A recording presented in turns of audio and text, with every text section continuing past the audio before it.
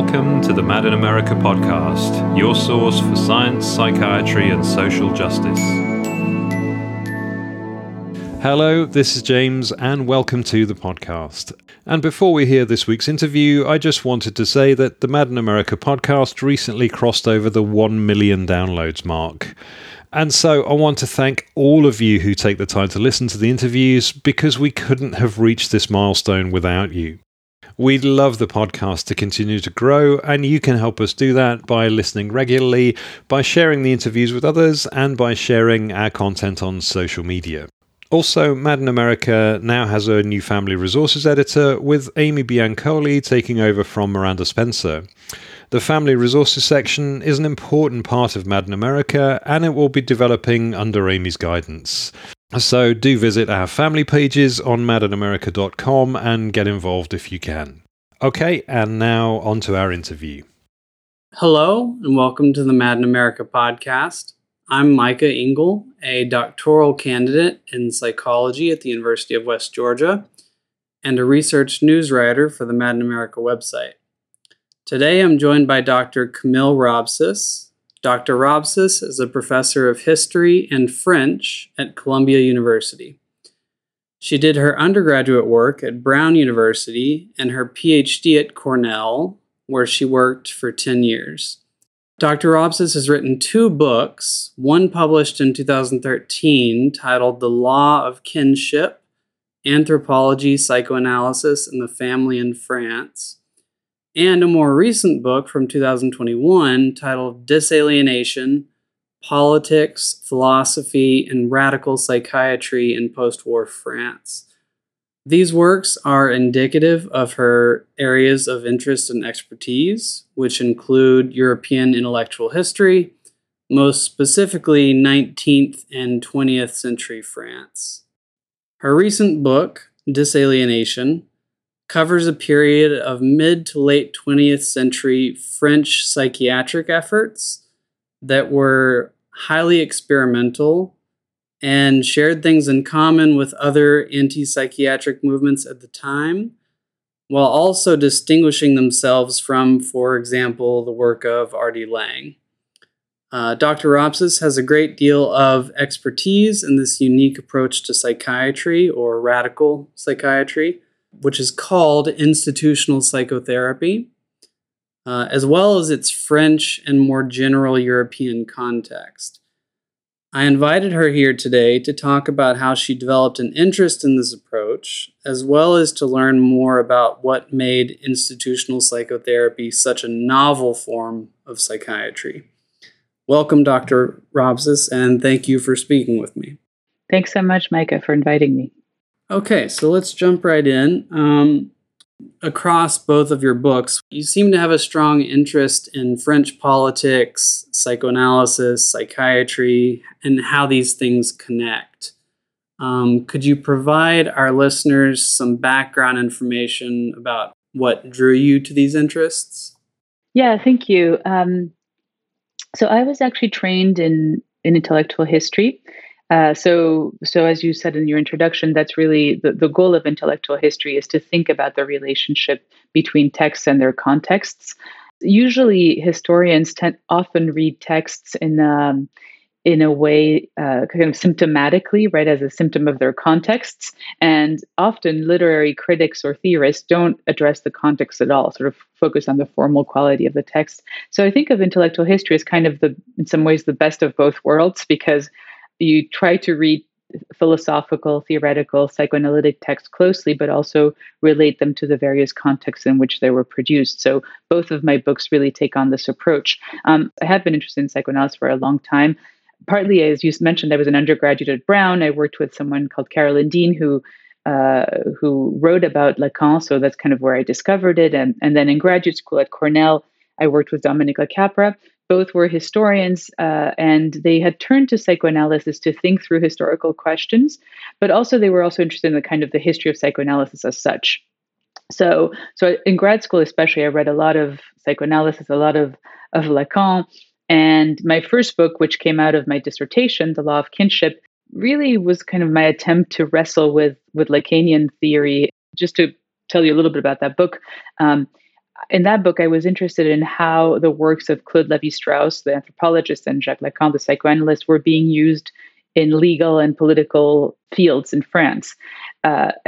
Which might sound surprising at first, but basically, I was writing this during the early 2000s when there's this big controversy in France around same-sex unions, the PACS, it was called, and various experts were asked to intervene in these debates, as the French usually have a lot of kind of cultivated experts intervening in these things, and they started to invoke all these very difficult notions by Lévi-Strauss and Lacan, so things like the incest prohibition, the law, the symbolic order, castration, to argue that if gay unions were recognized by the law, like the prohibition of incest would fall apart, or that if children grew up with same-sex parents, they were more likely to be psychotic because they would be missing the name of the father.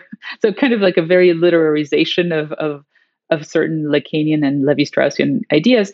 So I was interested sort of in like reading these authors and understanding what these concepts meant originally, what these authors said about them in their work, but also understanding how they had traveled from academic circles to politics. And so it's in the context of this first book that I first heard about institutional psychotherapy, because one of the chapters of the book was focused on the critiques of what I called the structuralist social contract of Lévi-Strauss and Lacan, so kind of the ways in which their structuralist theories are really anchored on sexual difference. One of some of the authors that criticized this model were Deleuze and Guattari in Anti-Oedipus, also some feminists that I write about, like Lucie Irigaray. But anyway, it was in the context of writing the chapter on Anti-Oedipus that I first heard about Laborde, and then that took me to Saint-Alban, and then that took me to Tosquelles, and this is basically how Dissalienation began. I should say that it was also Dissalienation was a very archivally driven book. I didn't think it was going to be a book at first. I thought it was just going to be a small chapter on kind of Anti-Oedipus, and then I happened to be in Barcelona, and I said, like, I wonder if Tosquelles has any archives, and so then that's kind of how I discovered the POUM, the organization, the leftist organization that he was active. We'll return to this, I'm sure, but that he was active in his youth. And then I traveled to Reus, which was the first hospital where he began his medical career. And then eventually, a few years after, I went to Laborde, to Saint-Alban, and to the various hospitals that I mentioned in the book. And it was really kind of, having access to these archives of these hospitals, but more importantly, almost getting a feel for the place. Like, especially at Laborde, it was still a clinic, with psychotic patients. So, kind of having lunch with them, hanging out, really living there was really, really important for how I ended up thinking about this project. Thank you. Yeah, it's fascinating to think about the relationship between sort of academic circles and law, because it's very hard to imagine that sort of thing happening in the United States. Yeah, so your most recent book, which is titled Dissalienation, Politics, Philosophy, and Radical Psychiatry in Postwar France, gives a comprehensive overview of radical psychiatric currents of thought and practice going on at the time. You cover figures and their activities associated with what was called institutional psychoanalysis. People like Frantz Fanon, Félix Guattari, François Tosquelles, Jean Horry, and Jacques Lacan. So I did have some questions about that, which you partly answered in terms of what inspired the project. I do have another question about why, and I guess we can move from this into sort of, what exactly were they doing in these places? But first off, why the name institutional psychoanalysis? Because when I hear that, it doesn't give me a sense of what I know that they actually were doing. Yeah, that's a great question. They go through different names. So the institutional psychotherapy is the one that was most common, but it's also in the work of Fanon, it comes out as socialthérapie, social therapy, but it's all the same thing, basically. But as its name indicates, institutional psychotherapy was premised on the kind of analysis or the study of institutions. So institutions meaning hospitals, but also schools, political parties, unions, families, even. And the idea here was that institutions were very important vectors for alienation. They were part of why people felt unhappy, right? But that they could also help to cure this alienation if they were thought or rethought and treated with care. So I think here there's both like theoretical and practical assumptions that go behind this movement, right? Theoretically, the psychiatrists who developed institutional psychotherapy believed that madness or psychosis was always psychic and social at the same time, right? So they played on this idea, especially of the French term aliéné, alienated, so which means mad, but also estranged, foreign, removed, right? So they were trained in medical school, right? They were psychiatrists, but they all thought it were very broad thinkers, and they thought that it was absurd to try to locate madness in the brain. But it was also absurd to pretend that madness was simply a kind of, angry reaction against the social and cultural forces that drive our society, and sort of to deny its medical specificity. So the challenge of institutional psychotherapy was really to kind of hold both sides at once, right? To take into account the medical/neurological aspect of madness, but to also really think about the social, cultural, and familial causes, if you'd like, or origins that help to shape a particular illness. And so this is where psychoanalysis came in, because they were all reading they all read a lot of Freud, but then very quickly they also moved to Lacan, especially the early Lacan of the 1930s, because both of them, for Freud and Lacan, the subject is always a subject that is formed by conscious and unconscious relationships with other people, with others. So you could say that in some ways the social is really at the heart of the subjective for a kind of Freudian psychoanalytic framework, right? The subject is always surrounded by people, right? And formed, shaped by these people. So one of the things that institutional psychotherapy argued is that not just that, in some ways it was more provocative. It wasn't just that psychiatry needed to kind of include psychoanalysis in its treatment, but rather that psychiatry needed to anchor itself in a Freudian understanding of the subject and of the unconscious. And so that's why in some ways they spent so much time thinking with psychoanalysis about psychoanalysis at the same time as they were practicing doctors. And I guess this leads me to your question on disalienation, which is the reverse of the coin in some ways, right? So if alienation was always psychic and social at once, then disalienation needed to proceed on these two levels. This is why, by the way, also Tosquelles called Marx and Freud the two legs of institutional psychotherapy, so that the idea is that one walked, the other had to follow, right? What does this mean practically? Well, if we go back to this question of institutions, the problem is not so much that institutions exist, because, again, we need these structures to organize our social and psychic lives. But the problem is that all of these institutions have this tendency to become the word they used all the time is concentrationist. So authoritarian, oppressive, hierarchical, stagnant, right? From the hospital to the schools to the family, right? So the question that they were all kind of struggling with is asking how can we avoid this?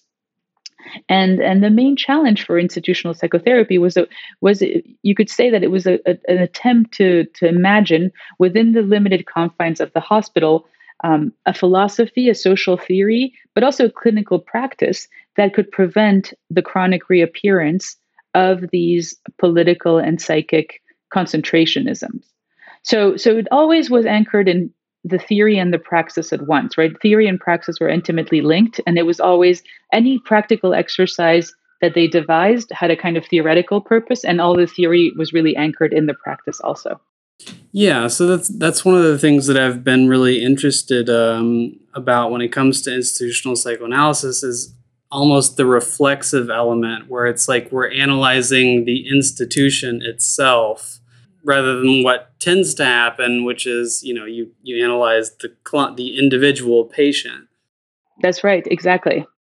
In terms of some of the concrete activities and practices that were going on at places like Laborde in France, and some of the other clinics, Saint Alban, I believe was one. Yes, that's right.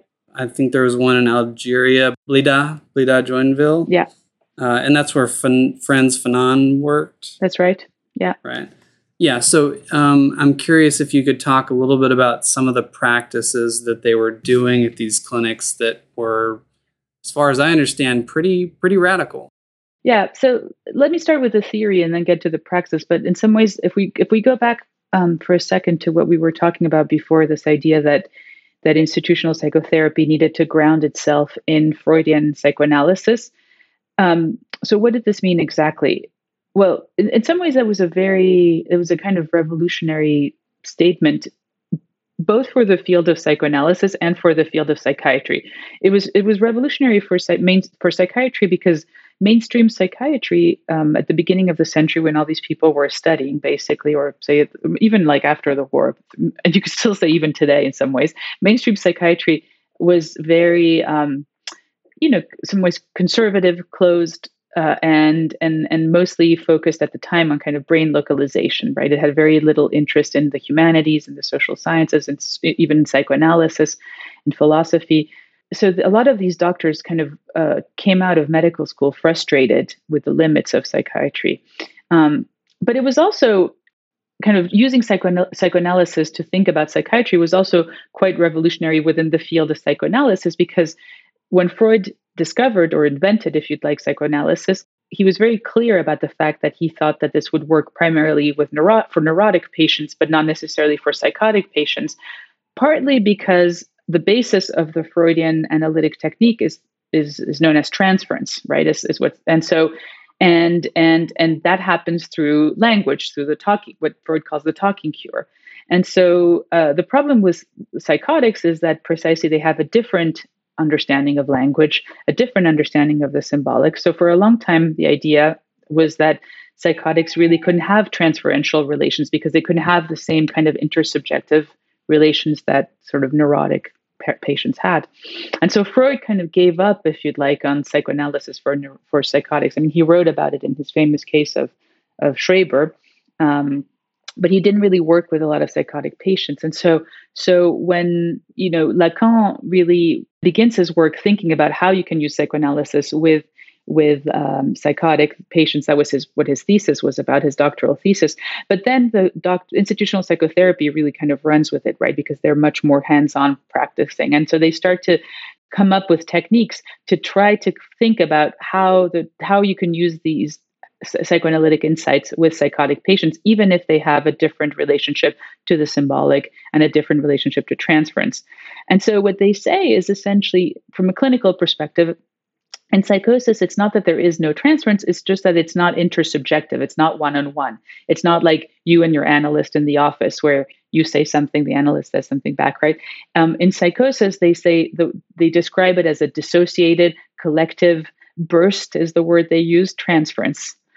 So I'm not a clinician, and this is one of the things I had a really hard time kind of understanding how exactly it worked out. But, I've asked a lot of my psychiatrist and psychoanalytic friends, and they say that this makes sense to them, that you could have transference in a group, but also with an object, with a door, with a telephone. I mean, that it doesn't have to be this kind of back and forth that you would have in a more kind of clinical, patient, doctor's office type thing. So this is really the kind of theoretical hypothesis that guided everyday life at Saint-Alban, at Laborde, and Blida. How can this hospital become a space of psychic healing and of renewed communal bonds? How can you make it a healing collective? So how can you go from concentrationism to basically this healing collective? And again, so the answer was not just theoretical, it was very practical.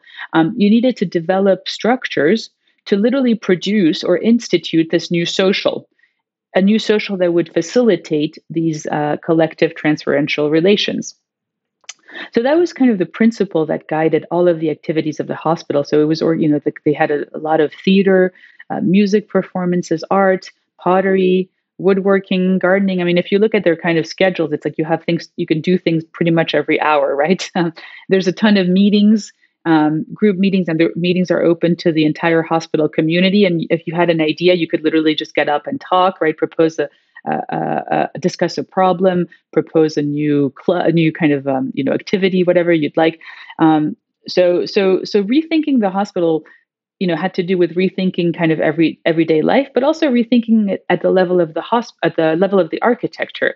So one of the first things they did at Saint Alban was to tumble the walls of the hospital to basically allow it to be integrated with the community, with the village as a whole. Tumble the divisions of the cells. No medical blouses, so you don't know who's a doctor, who's a patient, right? And the idea is, again, it's a practical thing, but it's also a theoretical idea because it forces you to explode fixed roles, right? You're not too comfortable in your position as a doctor or as a patient, like you're constantly rethinking who's who. And so, you all have lunch together, and this is the kind of thing, again, I witnessed when I went there. Like, you eat with the patient. It's not like the doctors are sitting in a kind of separate room. It's a communal lifestyle, and so the challenge, was to kind of figure out not just how to set up these institutions that would facilitate the emergence of the psychotic transference, but also how can you put in place kind of preventions so that these institutions would not become concentrationists. So to go back to what we were talking about earlier, so the way Uri put it is like, how can you prevent these activities from kind of becoming small kingdoms? Like I'm the cook, or I'm the nurse, or I'm the one who does the dishes, right? So because that obviously leads to kind of particular structures of power. And so at Saint Alban and at Laborde, all of the activities were coordinated by a structure called the club. And the club was a kind of you can think of it almost like a kind of self-managed union that the patients were in charge of. And they were in charge of kind of the actual organization and rotation of these activities. And it switched around. So again, it would prevent this kind of reification. The person who really kind of thought about this most was probably Guattari. One of my favorite activities that he comes up with is this, or I guess I don't know if it's an activity, but a mechanism is called the grid, la grille. And it's a double entry chart. I have a picture in the book, but it's a double entry chart with a timetable and the names of all the staff members and the patients and the work that was assigned to him or her every day. And that would rotate. So again, you wouldn't get too comfortable doing the dishes or doing the laundry or giving out the medicine. You wouldn't get too egoized, is what they said, right? And Guattari said that the grille he called it an instrument of disorganization to avoid the passivity generated by the bureaucratic routine. So the minute you get too comfortable in something, you have to kind of rethink it. And that's what you were talking about, this kind of reflexivity, right? I mean, the way Jean-Henri put it is also beautiful. I think he said, ne pas laisser en passer une, to never let one go by, right? Anytime you think you're disalienated or you're like, got it, you have to rethink it because the traces of alienation will come back. And I assume a lot of this is in response to Stalinism and some of the Yes. kind of failed attempts at communism where there was a large degree of concentrationism. Definitely. Yes. I mean, the historical context for all this was extremely important.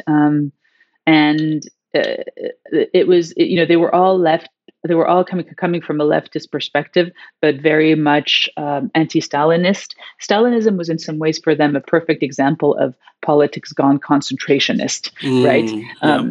Like what happens when you're not careful and you're not, when you kind of don't, when you let the bureaucratic routine take over, you have Stalinism. And so the groups that Tosquelles co-founded, the POUM, when he was still in Spain, was precisely a kind of anti-Stalinist leftist organization.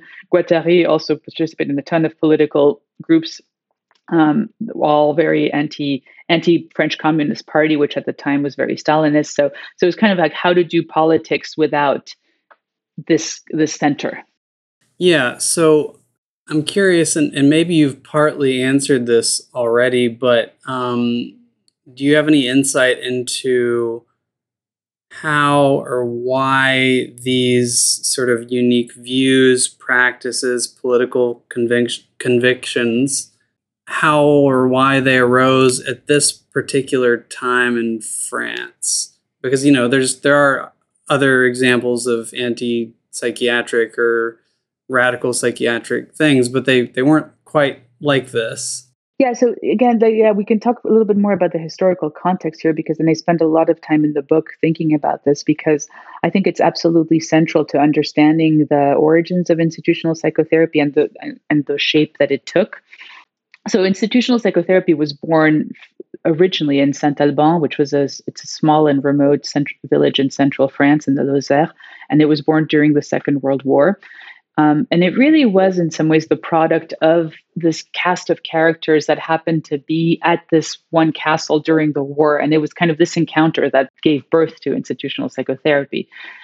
These were doctors and nurses and kind of medical staff, but they also included some political exiles, people who were escaping or fighting fascism, philosophers, poets, artists.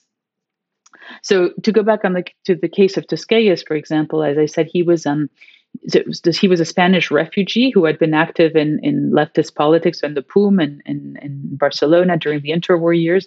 He had fought on the side of the Republicans during the Spanish Civil War, and then when Franco eventually wins the decisive battle, he flees for France, crosses the Pyrenees, and he's placed in one of the various concentration camps that the French government had built for Spanish refugees. The experience of the camp was really, really important for the experience of the war and of the camp were both very important for Tosquelles to make him again realize how these institutions could become oppressive, how something like a concentration camp could have all these not just social effects, but psychic effects. Like, this is when you start to have all these illnesses, right? Like barbed wire disease, obviously PTSD, it doesn't have that name yet, but all of these camp psychosis, right? So one of the things Tosquelles does during the time at the camp, is that he sets up a medical service, and he realizes two things. Like, he realizes, first of all, that you can practice psychiatry anywhere, that you don't really need a kind of trained staff personnel, because he recruits his other political kind of refugee buddies, to help him out, and he also realizes that even though institutions can be alienating, they can also be disalienating.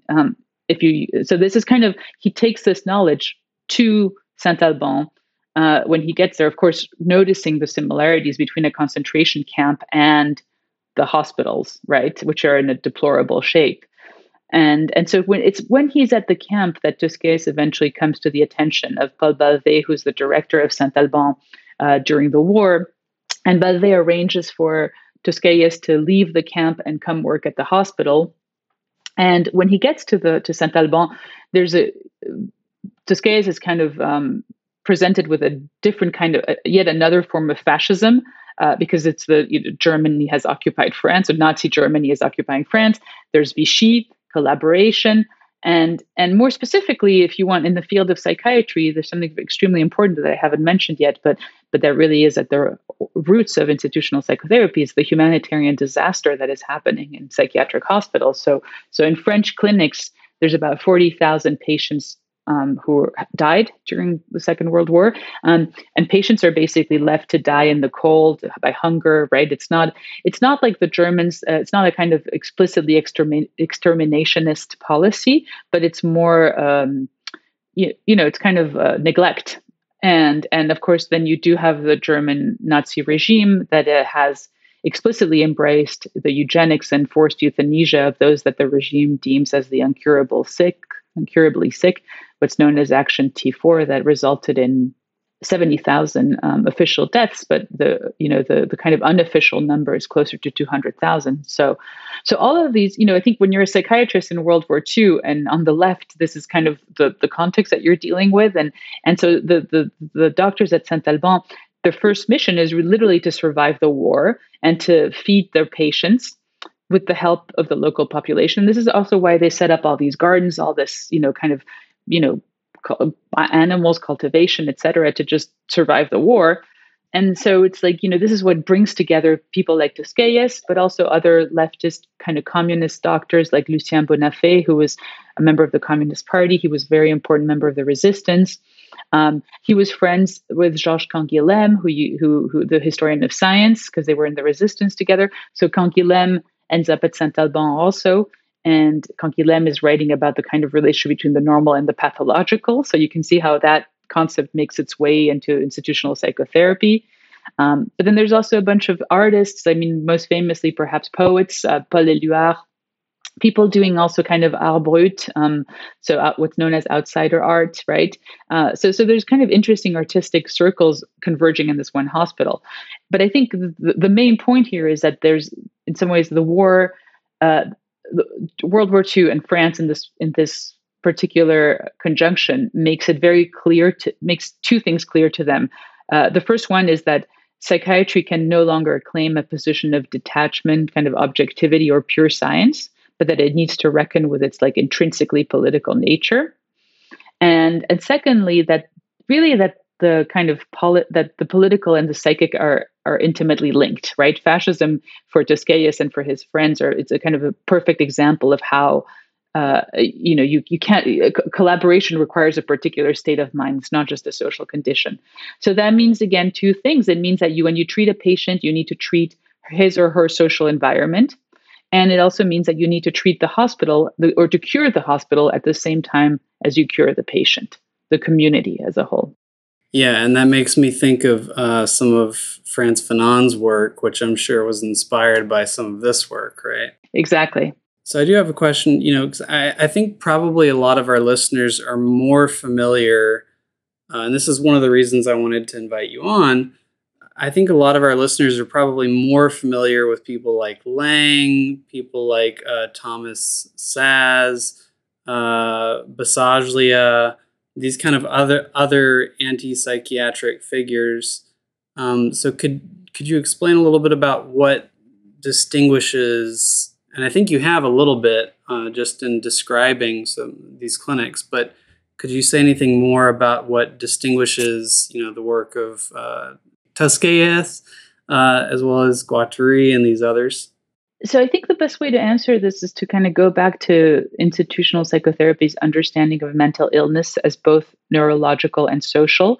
So obviously, institutional psychotherapy has a lot in common with anti-psychiatry.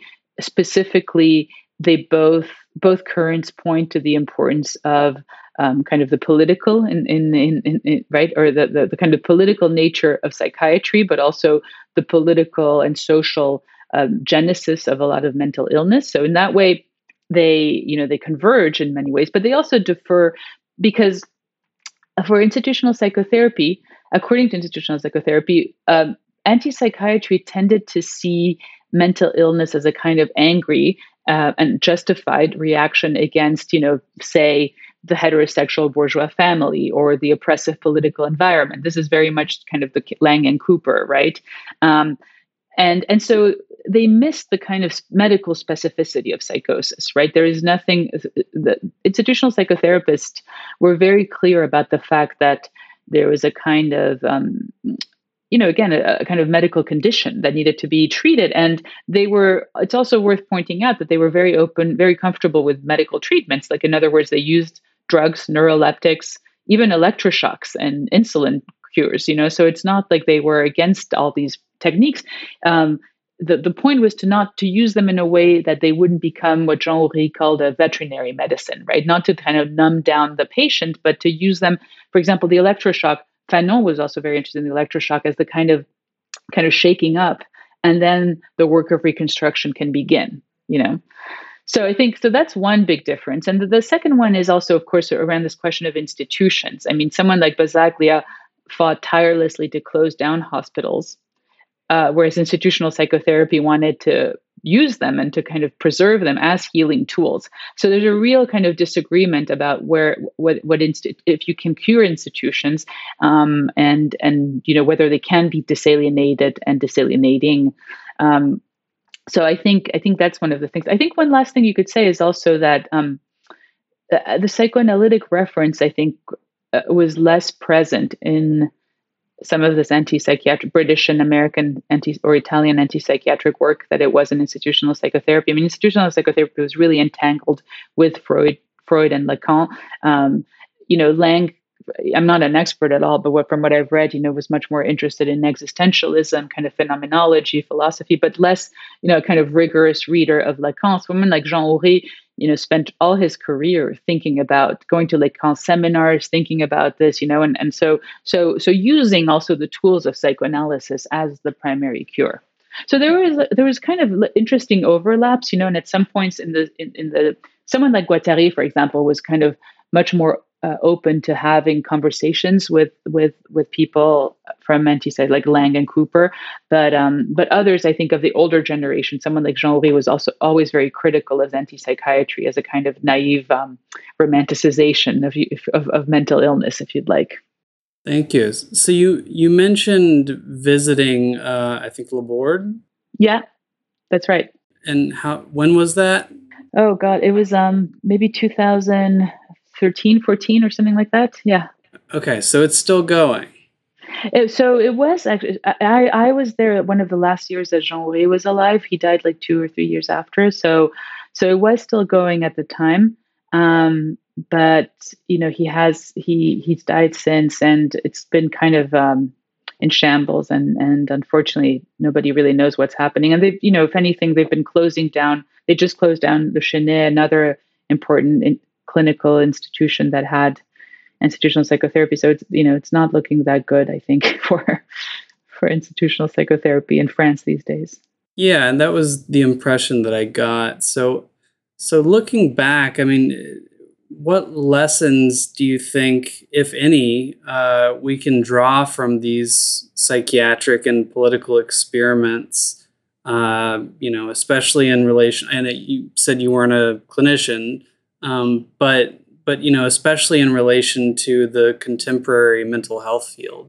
Yeah, that's a great question, and something I thought about a lot when I was finishing the book. Partly because I was finishing it during the COVID lockdown, so public health and mental health were very kind of omnipresent in my mind as I was writing it. I'll mention the two points here. One is, I think, by pointing sort of to the connection between the social and the psychic, I think that is a kind of highlight that we can very much use today. Specifically, for example, the psychic effects of racism, which is something that Fanon wrote about extensively. We haven't talked about him so much, but he's one of the figures that's also quite central in the book. Fanon was a medical resident at Saint-Alban in 52, 53 after he completed medical school. And he had already written Black Skin, White Masks at that point. But what's interesting about his kind of encounter with institutional psychotherapy is that it confirmed many of the philosophical hypotheses that he had put forth in his more theoretical work on race and racism, and on the psychological effects of race and racism. So Fanon's relationship with institutional psychotherapy is really fascinating. I think it was probably my favorite kind of discovery in this book, because we all knew that Fanon was a psychiatrist, but I guess I didn't realize how much he had thought about institutional psychotherapy and how much he had practiced it, and how he was kind of forced to rethink it when he moved to Algeria, and he realized that some of the techniques that were developed ultimately for French patients were not working in a colonial setting.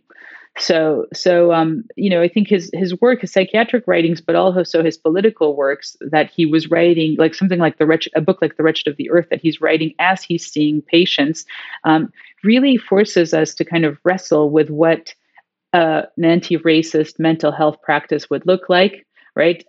How alienation always operates on these two levels, like in the social and the psychic, and also, nobody gives you exactly a definition of what disalienation looks like, but they certainly, give us tools to think about, like what would the path towards a kind of disalienated medical practice look like? What would the path towards also a disalienated society look like? It would be one that would take into account the psychic remnants of something like racism, I think would be one way to put it. So I mean, it's hard to talk about lessons because, again, a lesson would have to be deconstructed the minute they tell you what it is, because then, that would be a concentrationist. So it's let's say a provisional lesson would be, to think about some of the tools that institutional psychotherapy gave us to think about common life, the common spaces, social interactions, by really foregrounding the role of the unconscious in all group formations, right? Like all groups have a kind of unconscious, but also the collective dimension of all individual subjective development. So I think these two sides make institutional psychotherapy really exciting, because you realize that the unconscious is not just a kind of something that you add on to the theory, but really the basis of the transferential process, the vector through which individuals and collectives can explore fantasies, conflicts, desires. And those things are good, right? It's not, the point is not to ignore them. The point is to kind of explore them and to figure out a way to work with them so that they're not so destructive. The unconscious is ultimately the means by which the group can avoid closing upon it on itself, you could say. So again, I think this is kind of abstract and broad, but I think you really can use that. I mean, it's something I use politically a lot to still think about to think about politics today, like what and to think about the role of the unconscious in politics. To kind of pay attention to the libidinal, the phantasmatic, the emotional. Right, the desire for domination often, or for redemptive violence, that I think escapes the framework both of liberalism and of Marxism, right? Because liberals tend to think that something like the kind of return of fascism is purely a kind of lack of rationality, and then Marxism tends to think that it's a displacement for a kind of more real social phenomenon like class or something like that. Whereas for institutional psychotherapy, it's really, it's neither. You have to kind of take into account these things as such, right? So I think institutional psychotherapy can help us kind of diagnose politics, but also open up new political horizons. If you kind of try to return to what they mean by disalienation. Yeah, fascinating. Thank you. So, related to the last question, do you see any principles or practices from institutional psychotherapy having had a lasting influence? I was thinking earlier when you were talking about the link between the social and the psychic, that the United Nations has recently come out and sort of emphasized the importance of things like poverty and other social issues in relation to mental health. So I was like, okay, that's good. That's good. Yeah, exactly. But in general, I agree with you. I don't think it's been emphasized enough. But I am curious if you have seen sort of these principles or practices. Yeah, I think you're. I mean, I think the United Nations case is a very good example of how some of this has kind of, and some of these ideas have entered the mainstream. But I would say that at the same time, I mean, you could take the question at the level of psychiatry. It seems to me that institutional psychotherapy is not exactly booming. It's as I was saying, most of the clinics or hospitals that function as the kind of epicenters of institutional psychotherapy in France are struggling financially, politically, and intellectually. And a lot of them have given up on institutional psychotherapy, like at Saint-Alban. We're back to kind of tying patients down and things like that. So, and I think as a field, psychiatry is moving. Aside from very few kind of innovative departments or cities, or as a field, psychiatry seems to be kind of closer to neurology, more reliant on pharmacology and pills and psychoanalysis, and in some ways the psyche is more talked about in terms of cognitive behavior therapies. It's not exactly like we're seeing a revalorization of the unconscious anywhere. So that's the kind of bad news. But at the same time, I do think that there, I've been kind of excited to meet various young doctors, psychiatrists, but also psychoanalysts who are returning to institutional psychotherapy and their clinical work, and it's been really fun to have these conversations with them, to try to understand the techniques better, how they can use them with psychotic patients, and sort of what they find, not as a kind of hagiography of.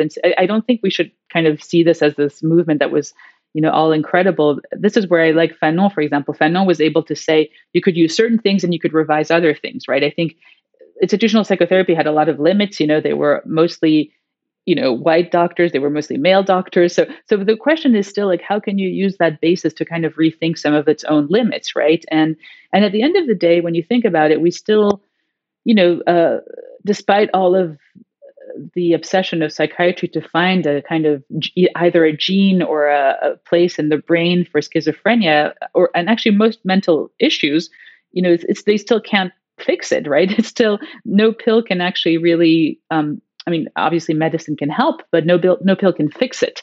So I think, more and more, I think the medical field, and I think in that way, the pandemic played a huge role in this, to kind of highlight the constitutive role of the social, the political, the economic, and the cultural, and to try to see how these intersect with the medical and the neurological, instead of taking these fields apart, really trying to bring them together. And we've had this idea in psychology, of the biopsychosocial for a long time, but it's, at least from my perspective, it's always kind of cut the social off before it really got going too far.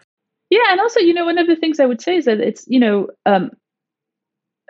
partly institutional psychotherapy really took the Canguilhem model of the kind of rethinking what is the pathological in relationship to the normal seriously. So it wasn't a romanticization of psychosis. There was a kind of attention to the suffering that goes with it, but it also was, the idea was to treat it as another form of life, not necessarily as something that needed to be, cured, because there is no cure as such. I mean, if you take a kind of strictly Lacanian understanding of psychosis, it's a structure, so you're not going to not be psychotic. The question is, can you live in a social setting that makes you less alienated, less kind of alone, right? And this is precisely what they tried to do. But I think, through the defamiliarization of the normalness, you end up studying subjectivity as a whole, not just psychosis, but rethinking what does a normal subject look like, and what, and how can other forms of life accommodate these different variations of mental health, if you'd like. Does that make sense? Mm-hmm. It does make sense, and I think we're seeing a little bit of that in the sort of neurotypical versus neurodivergent debate as well. That's right. All right. Well, thank you, Dr. Robcis. Thank you so much for the invitation. It was great to talk to you. Thank you for listening to the Mad in America podcast. Visit madinamerica.com for more news, views, and updates.